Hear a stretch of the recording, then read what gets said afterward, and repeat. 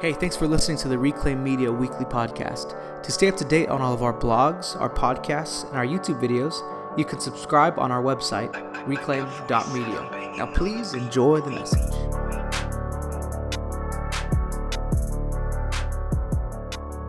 So today what we're going to be talking about is salvation, justification, and the fruit that comes from those who are truly saved. It's a continuation of last week, so if you haven't seen last week's video, I'd recommend that you stop this one and go watch last week's video before you jump into this one, because this is part 2. So you cannot earn it, but you do walk in this salvation that we have. Galatians chapter 3, verse 2 through 9, it says, "This only I want to learn from you. Did you receive the Spirit by the works of the law or by the hearing of faith? Are you so foolish? Having begun in the Spirit, are you now being made perfect by the flesh? Have you suffered so many things in vain, if indeed it was in vain? Therefore, he who supplies the Spirit to you and works miracles among you, does he do it by the works of the law or by the hearing of faith? Just as Abraham believed God and it was accounted to him for righteousness. Therefore, know that only those who are of faith are sons of Abraham. And the scripture, foreseeing that God would justify the Gentiles by faith, preached the gospel to Abraham beforehand, saying, in you all the nations shall be blessed. So then those who are of the faith are blessed with believing Abraham." So when we're talking about salvation, what else we're talking about is justification. We have to be justified in Christ. But our justification, again, it doesn't come from our own works. It comes from believing in Christ. We are justified by faith. Again, think about it. We're made in right standing with God. That's what justification means. Justification simply means that we are seen right in God's eyes. So this promise of justification that Abraham received came even before the law was ever written, was ever there. So Abraham was justified before God before the law was ever put into place. Justification is not a matter of good works or doing the law. Justification is a matter of where you stand in God's eyes. Are you made right with God? Are you justified in the eyes of God? Now, if you believe in Christ, that's where your justification comes from. You are justified in the eyes of God the moment you are saved. The moment you put your faith in Jesus, you're justified in the eyes of God. This is a free gift. It is not earned. It is freely given by God. So if you're struggling with understanding if you're saved, if you put your faith in Jesus in that moment, you're justified. So if you're justified in the eyes of God, you don't need to earn that justification. Stop trying to earn the gift that God has given to you for free, that He's paid a high price that you can receive it freely. In Galatians chapter 5, verse 1 through 4, "Stand fast, therefore, in the liberty by which Christ has made us free, and do not be entangled again with a yoke of bondage. Indeed, I, Paul, say to you that if you become circumcised, Christ will profit you nothing. And I testify again to every man who becomes circumcised that he is a debtor to keep the whole law. You have become estranged from Christ. You who attempt to be justified by the law, you have fallen from grace." This is a burden that must be lifted off of our shoulders, trying to earn our justification, trying to earn, God, can you see me right? God, I'm going to make all these right choices every single day so that you can see me right. God, no, the justification comes through Christ alone. If we're living with the sense of trying to earn it, that always leads to condemnation, that leads to guilt, that leads to shame, and that's not the way that God designed salvation. Salvation is not a burden that we carry. In fact, Jesus says this in Matthew chapter 11, verse 28 through 30. "Come to me, all you who labor and are heavy laden, and I will give you rest. Take my yoke upon you and learn from me, for I am gentle and lowly in heart, and you will find rest for your souls. For my yoke is easy, and my burden is light." Romans 8:1 says, "There is therefore no condemnation to those who are in Christ Jesus, who do not walk according to the flesh, but according to the Spirit." This is true freedom, that the salvation that I believe in, the salvation that I have in Christ, the justification that I have in Jesus is not by my strength. It's not on my shoulders. It's not a burden that I carry, but I trust and I put my faith in Jesus, that my salvation comes through Him, that I'm saved by faith. See, justification is a position, sanctification is a process, and glorification is perfection. Justification is in the moment of salvation, But as we continue the process of salvation, as we walk in our daily life with God, that's when we begin to see sanctification taking place, that we're growing in Christ. Now, if sanctification is a process, that means every single day we're taking steps forward, we're growing, we're maturing in Christ. Now, this is where I guess you could say works come to play, but I wouldn't say works. I would more so put it as fruit. Because if we're saved, we're justified in that moment. Does that mean that now we can go live however we want? We can go indulge in sin and just completely ignore the voice of God, walk in deliberate disobedience to the Holy Spirit? No, because once we're truly justified, what happens is we become a new creation. Now we're truly changed. And if I'm truly changed, then I'll live out that sanctification process that's taking place in my life. True salvation is in the moment. True justification is in the moment that we put our faith in Jesus. But if we truly put our faith in Jesus, then we will begin to produce real fruit in our lives. We cannot say our faith is in Jesus and there be no fruit. It's a natural process. It's a natural response. It's a natural thing that would happen in our lives, that we would begin to produce fruit as we are saved and sanctified and walking in that process of sanctification. Galatians chapter 2, verse 20, "For I have been crucified with Christ. It is no longer I who live, but Christ lives in me. And the life which I now live in the flesh, I live by faith in the Son of God, who loved me and gave himself for me."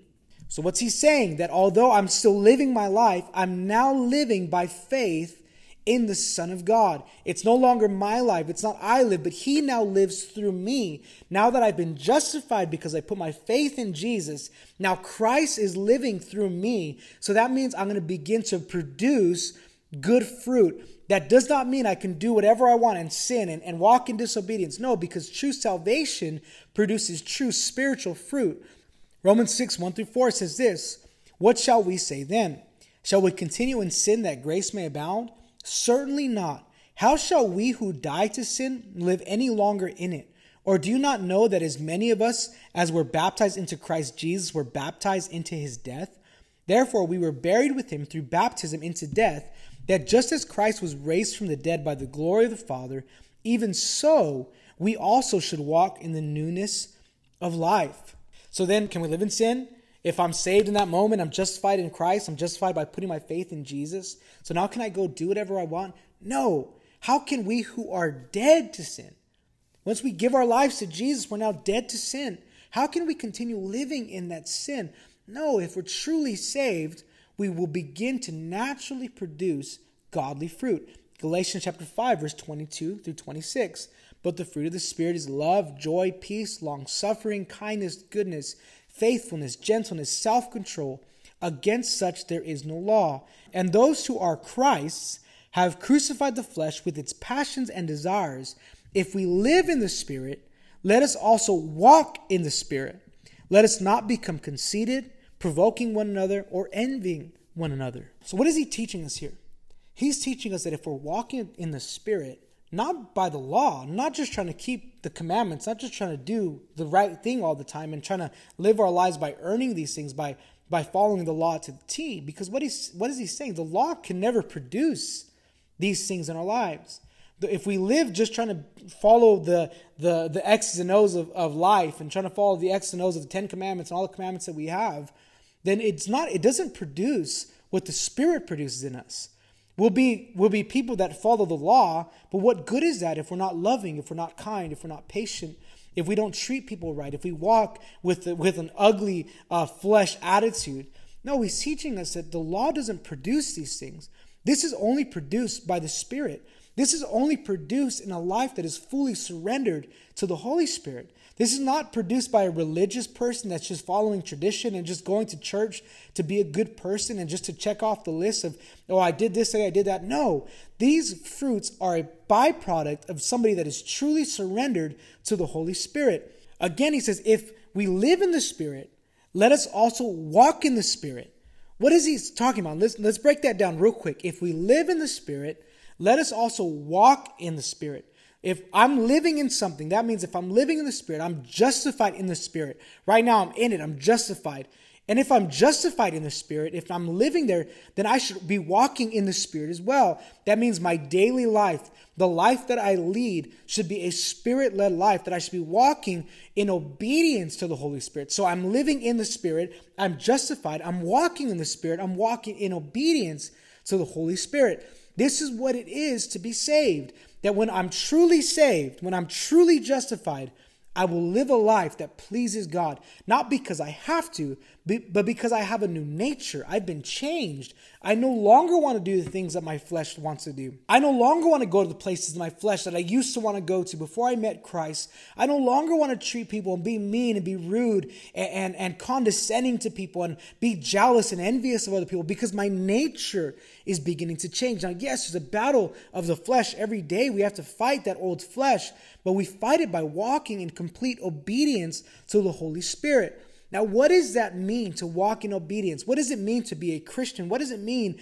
to live for God? What we're really talking about is not in a sense only living for God and saying, God, I'm looking up at you and I'm not focusing on anything else, but it's also living for others. Galatians chapter 5, verse 13 through 14. For you, brethren, have been called to liberty. Only do not use liberty as an opportunity for the flesh, but through love serve one another. For all the law is fulfilled in one word, even in this: you shall love your neighbor as yourself. So Paul's teaching us in this scripture that a truly transformed life, if we're truly changed by the power of the Holy Spirit, it's a life that is serving one another. Now, this is what it comes down to. And I think especially in the days that we live in, all the bickering that we see, that Christians are fighting with one another and arguing and debating with one another about who's right and who's wrong. And everybody wants to be an influencer, and everybody wants to be served and be the preacher and be the one that's on the stage. But Paul's teaching us this. He's saying, listen, your salvation produces lasting fruit in you. And this lasting fruit is serving one another. It's loving one another. It's not using your liberty as for selfish gain or for selfish ambition, but it's for loving and serving those around you, loving and serving your church community, your brothers and sisters in the Lord. So I want to encourage you today that salvation doesn't come through works.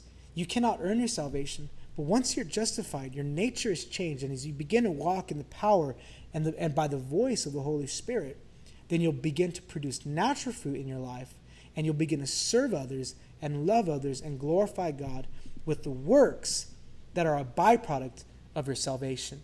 Your salvation cannot be earned by works, but it produces good works that glorify God. Thank you again for watching this week. I hope it encouraged you. I hope it blessed you. If you have any questions, go ahead and email me, contact us, send a comment, send us a personal message, whatever works best for you.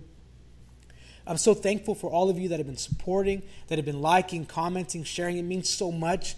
If we have an opportunity for you to sign up as a monthly supporter for Reclaim Media.